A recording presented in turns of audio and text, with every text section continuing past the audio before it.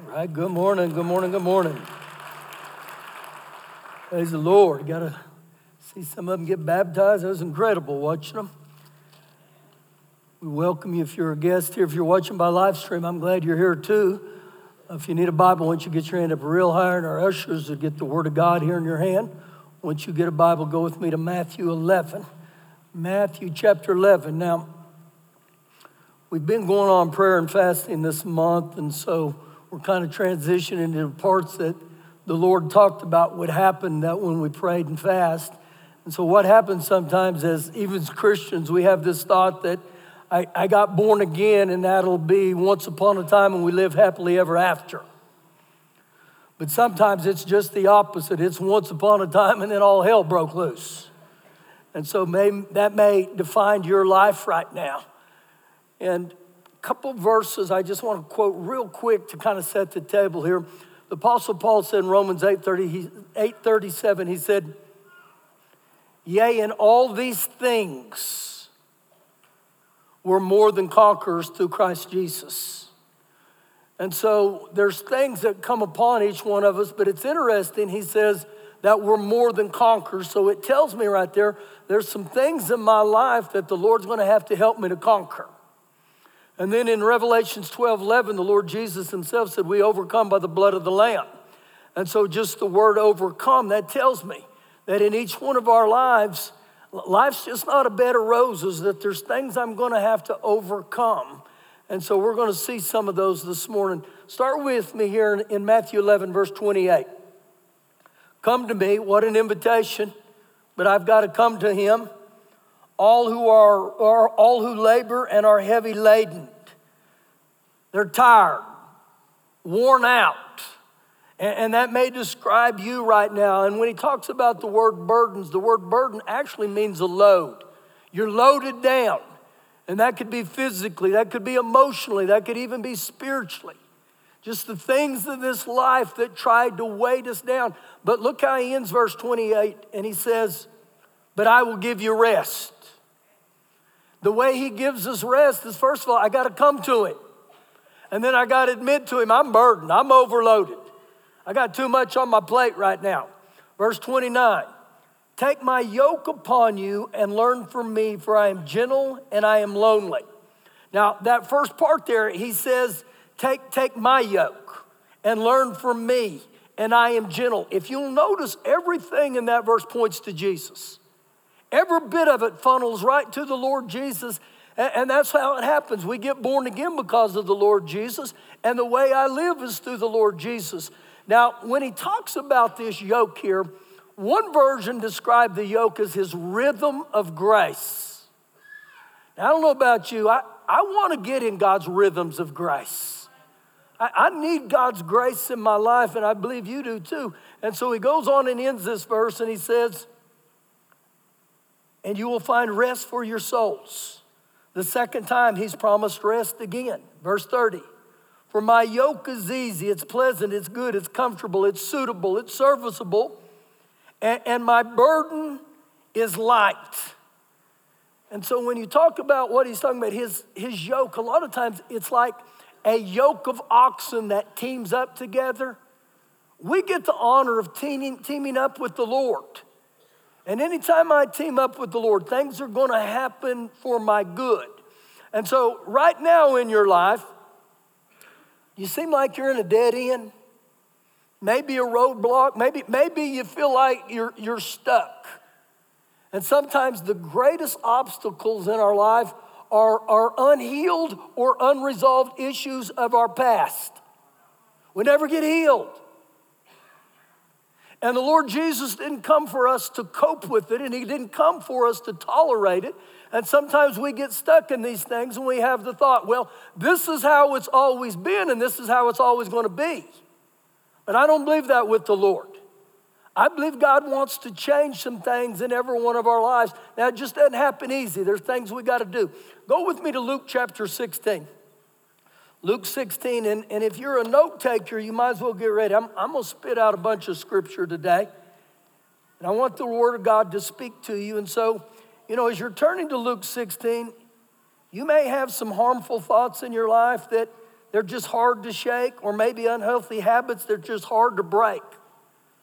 There's just things that it seems like I just can't seem to get victory over. Anybody ever been there? I've been there. So just open up your heart to these scriptures here and watch what the Bible teaches today. Luke 16, verse 10. He who is faithful in what is least is faithful also in much. Now, this is a Bible principle right here. If you're honest in the small things, you'll be honest in the big things. But notice how he ends in verse 10. But he who is unjust in what is least is unjust also in much. Or if you're a crook in small things, you'll be a crook in big things. Now, it's interesting here because Jesus spoke of a kingdom principle right here. And I believe part of this, that my faithfulness to the Lord is always a prerequisite to promotion. I want to be promoted, but if I'm not faithful in the small things, I'll never get faithful to the large things. And to a degree, I believe what he's talking about here is Galatians 6:7. What you sow, you'll reap. And so this isn't a principle I came up with. This is what God's word says. So I just want you to think about it just for a second here. If I would lie to my spouse, then I'd probably lie to my boss. And if I cheat on my spouse, I'd probably cheat at work. And so what you begin to see right here is God is wanting to deal with us with a character illustration with each one of us. And when I use the word character, the definition of character in the Bible is moral excellency. Do you know, character to God's a big deal. Character talks about my integrity. Character talks about my honesty. And character talks about what I do when no one's looking except God. And so character becomes a foundational principle. And when we break the foundation, it's not good. Actually, it becomes really, really bad. So even part of this is God's wanting to put some spiritual character in every one of us. And what that means, he's saying, it's time to grow up. It's time to grow up as children of the Most High and become mature in this. Now, turn back with me into the Old Testament, Isaiah chapter 58. Isaiah chapter 58. And through this series this month on prayer and fasting, and I know many of you have prayed and fasted this month.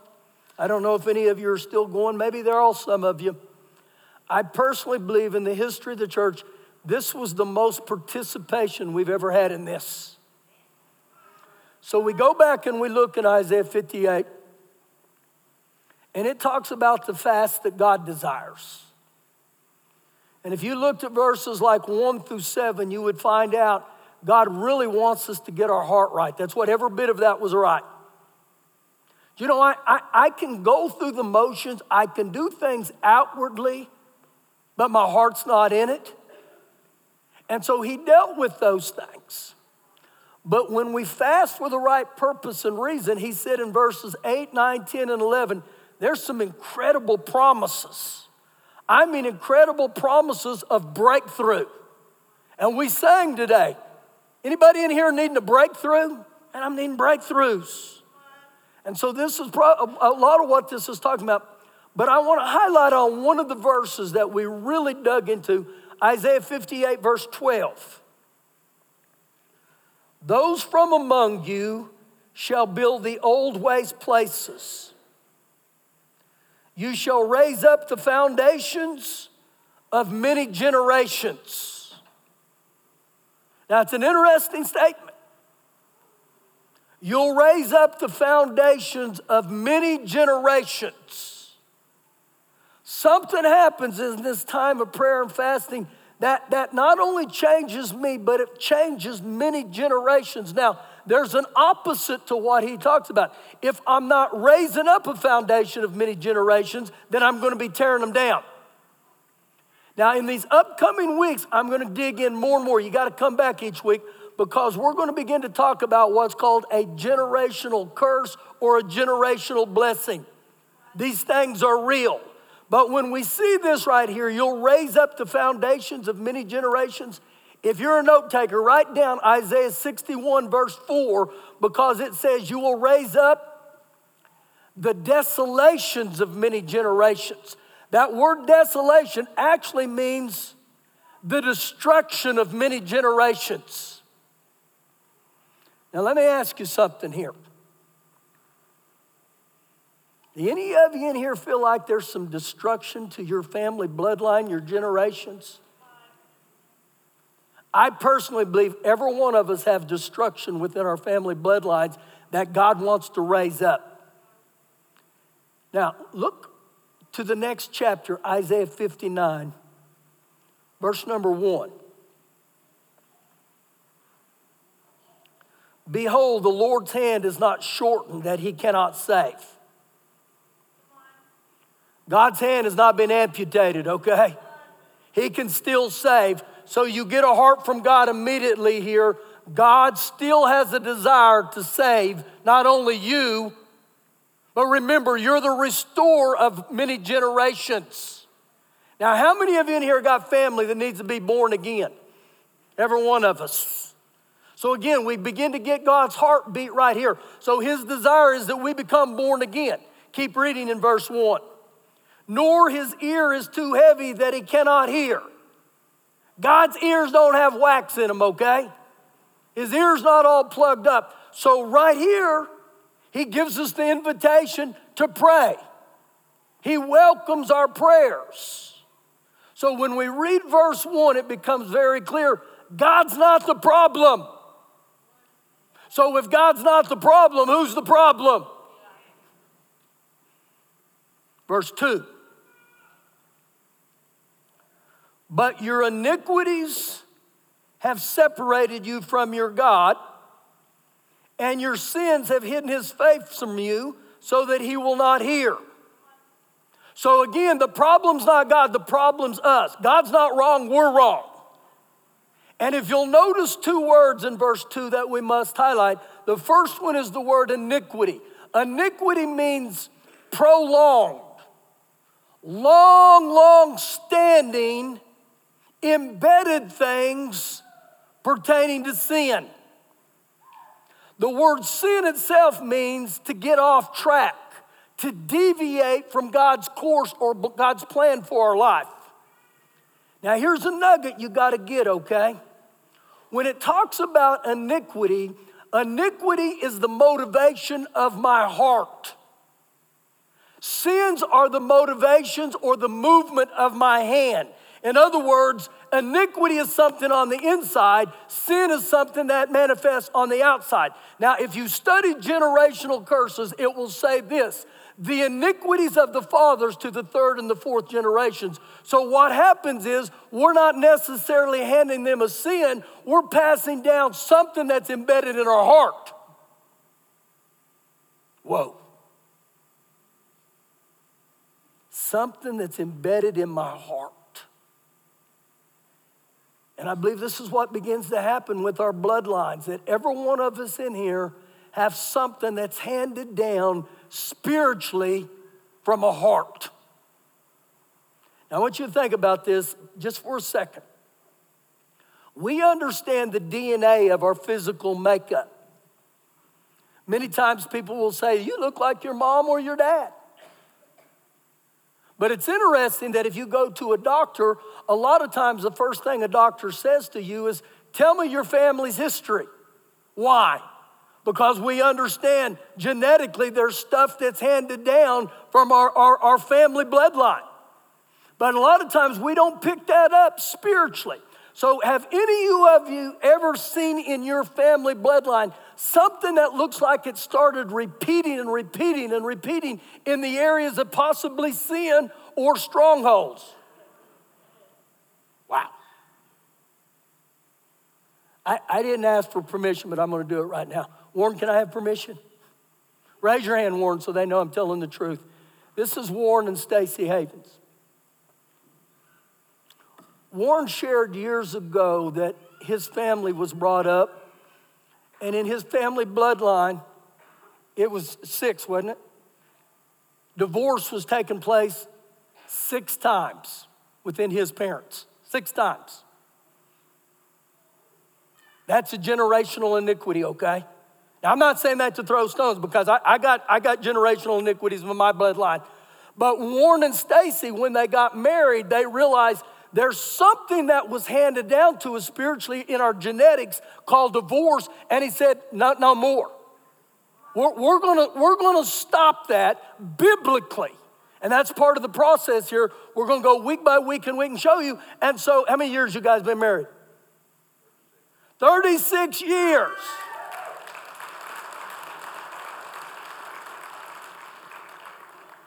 You know, that just didn't happen. They didn't get together and say, hey, let's knock on wood. Let's run around the backyard with a rabbit's foot. That stuff just doesn't happen. And so this is part of the process here where we begin to show you biblically what we can do in these areas. Now, look with me in verses 3 and 4 because it's a catalog for sin. Look what he says. For your hands are defiled with blood, murder, other forms of abuse here with blood. Your fingers with iniquity. Listen to this one. Your lips have spoken lies. Your tongue has muttered perversity. No one calls or speaks for justice, nor does any plead for truth. They trust in empty words and speak lies. They conceive evil and they bring forth iniquity. Now again, we're talking about a God who said, my desire is I raise up ones who will rebuild the foundations of many generations. So off of that statement, we're either building up or we're tearing down. We're handing things off. And so these patterns of sin and patterns of iniquities, they begin to get handed down. And you'll see them 3 and 4 generations. Listen to this. Let me share this just real briefly here, and I'll be getting it the next few weeks. When I was a little guy, I have vague memories of a grandfather. But the older I started getting, I had people say to me, you look like your grandfather. And so at the age of 12 was the first time I had alcohol in my body. I never realized or thought what that one drink would ultimately lead to. The older I got, they would not only say, you look like your grandfather, you act like your grandfather.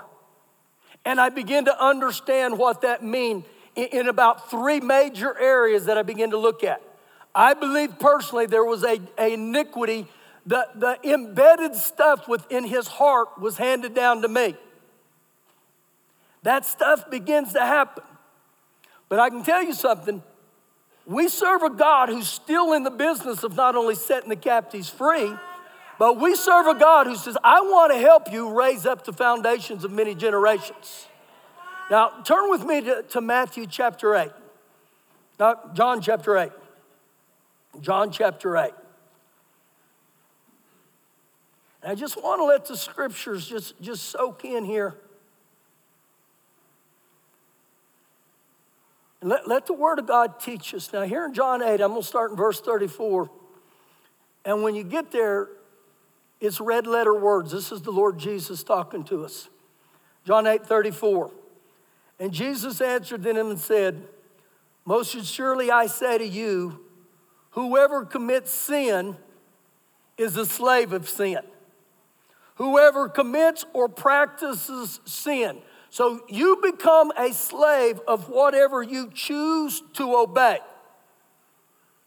When I obey sin, sin becomes my master, and sin is a rugged taskmaster.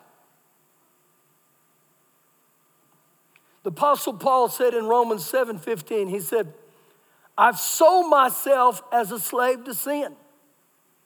And then in the very next verse, he said, the things that I don't want to do, that's what I do, and the things I don't want to do, that's what I don't do. Now, have any of you ever been there? I've been there. I've been there. Where I said, I want to quit doing this, but I do what I don't want to do, and I don't do what I need to do. And part of that, I believe, is many times we have the thought, willpower. I'm just going to grit it out. I'm going to tough it out.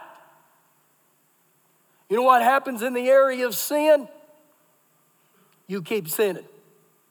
That comes back to the rhythms of grace. You can't whip it without God's help. I'm going to tell you that right now. Jump with me to verse 36, and I want you to see what Jesus' words here. He said, therefore, if the Son makes you free, you'll be free indeed. So in that statement right there, the Lord Jesus said, my desire is to set you free. Who the Son sets free is free indeed. So it's like Jesus is saying, come on, hook up with me and watch what I'll do. I'll help you. I'll teach you how to get set free. I'll walk this out with you. And so you get Jesus' heart right here. And when he says, who the Son sets free is free indeed, we become sons of God or daughters of God by salvation. When you give your heart to Jesus, you become a son or daughter of God. And so what that literally means is you become the run of the house. You become in a place of, man, I'll take care of you because he's my Father. And so in this area right here, who the Son sets free, he'll be free indeed. So let me ask you something. Is there areas of your life you need to be set free? That's not a bad thing to admit. That's a good thing to admit. So I go back to my life and I realized I needed to get set free. I needed help against this thing called alcohol. It was wearing me out. And not only was the alcohol wearing me out, the things that are associated and affiliated with alcohol, they wear you out. And so just a thought here. Anybody in here want to be set free? It could be from alcohol. It could be from lying, stealing. I mean, that's why I read Isaiah 59, the catalog of sin. None of us are exempt. And let me tell you something about sin. Sin carries long-term consequences. Romans 6:23 says the wages of sin, the compensation, and the recompense of sin is death. Now, we're talking about building up the foundations of many generations. So the things in your life that you do not get victory over, they will be passed down to your children. Has anybody ever seen that pattern in your bloodline? I've asked already, we're seeing hands go up. So what do we do? What do we do? Well, I believe personally, you're not going to raise up the foundations of many generations if you don't deal with you first. I got to deal with me in a biblical way. Turn with me to Proverbs 28. Proverbs chapter 28. I don't know a verse that can be more clear to us. Proverbs 28, verse 13. He who covers his sin will not prosper. Conceals, whitewashes, sweeps them under the rug. So if I go day by day, and I keep concealing my sin, he said, you're not going to prosper. And he's talking about in every area, you're not going to prosper. And so when he says, he who conceals his sin, what I found out about this thing called repentance, it's not a one-time deal. It's day by day. So look how he ends verse 13. But whoever confesses and forsakes them will have mercy. I must confess it, and then I must ask God to grace it that I forsake it. Then mercy comes. Now, just think here for a minute. You're going to have a PhD in repentance. And I say this quite often, the greatest daily vitamin you can take is repentance. And when I say that, I'm talking about heartfelt sincerity that goes before God and says, I blew it. I blew it. I sinned again and again and again and again and again. And I stand before God and I take full responsibility and I take full ownership of my choices. And to do that, it just takes the robe of humility. You come before God and say, Father God, I blew it again. And I blew it again. Now, before I got born again, I was a great sinner. And as a great sinner, you know what great sinners do? They sin. It didn't bother me to sin. That's all I knew to do. But when I gave my heart to Jesus and I sinned, it still started bothering me. It started moving on the inside of me.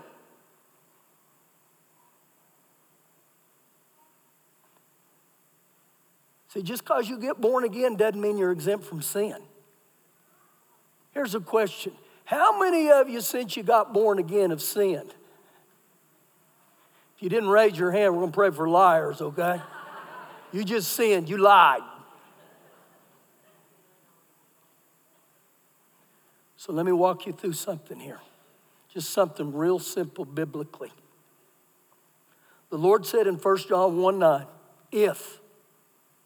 if you'll confess your sin before me, I'm faithful and just to forgive you, and I'll cleanse you.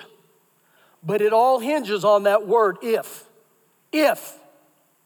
So he gives us a choice right there. So this is what confessing your sin would look like. And this is something,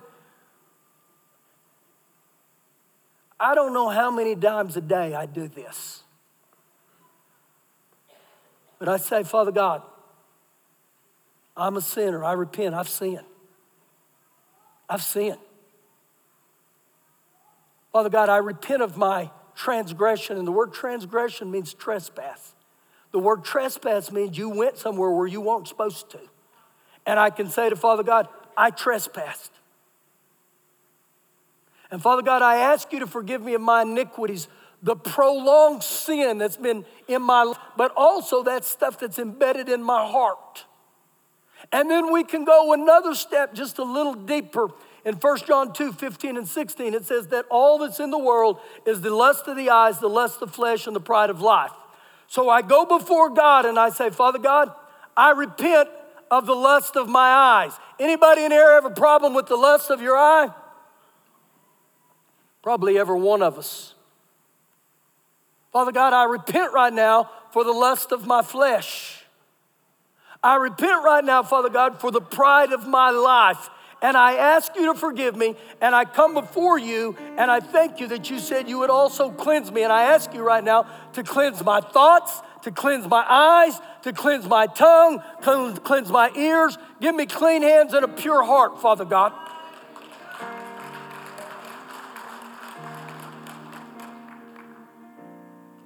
Now, I just didn't give you a formula, okay? That's the Bible, that's the Bible right there. But something has to happen from my heart that says, Father God, I don't want to do this anymore. I don't want to live this way anymore. Do you know where the word repentance means? A change of thought or change in my mind. And so when I repent, he's telling us, let's reverse the course of my life. I don't like going in this direction. I want to go in a different direction. See, and it's interesting when people look at me and say, what type of preacher are you?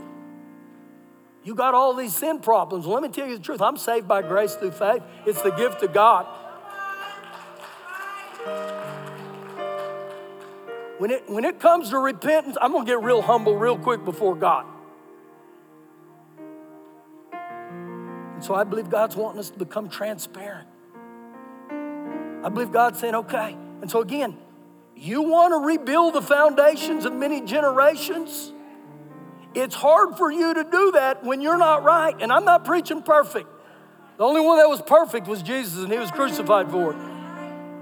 But something happens when I begin to take ownership. I said, Father God, here I am. So what would happen here this Sunday morning if we just got real with God? You say, Pastor, Aunt Susie's here.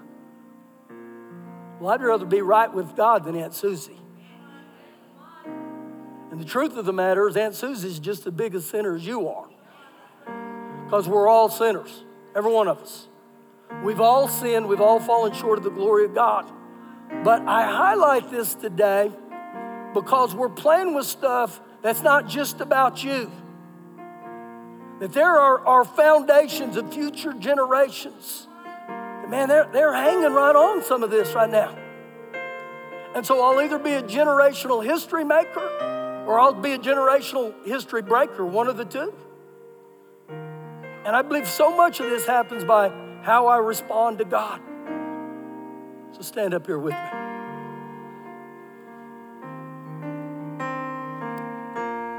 If you're a guest, I'm glad you're here. I'm not going to apologize for what we preached. I heard a man of God named David Wilkerson in 2008, and he said this in a prophecy. He said,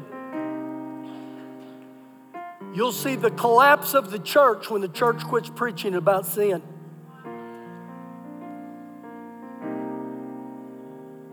I believe that's true. But it's not just about our sin. Again, I want you to have this thought. God's wanting to do stuff in our bloodline. And it starts right here. I want you to bow your head with me. Father God, we come before you today. An all-knowing God. A God that knows every one of our choices, our actions, our behaviors, our attitude. A God that He knows our thoughts.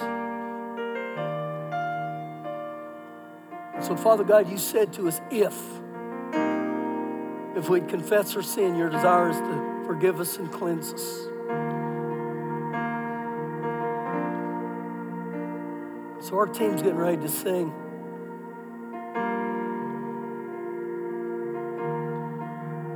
What would happen this morning if I just put on a robe of humility? Said, Father God, I'm coming to open the filing cabinet to my heart to you today.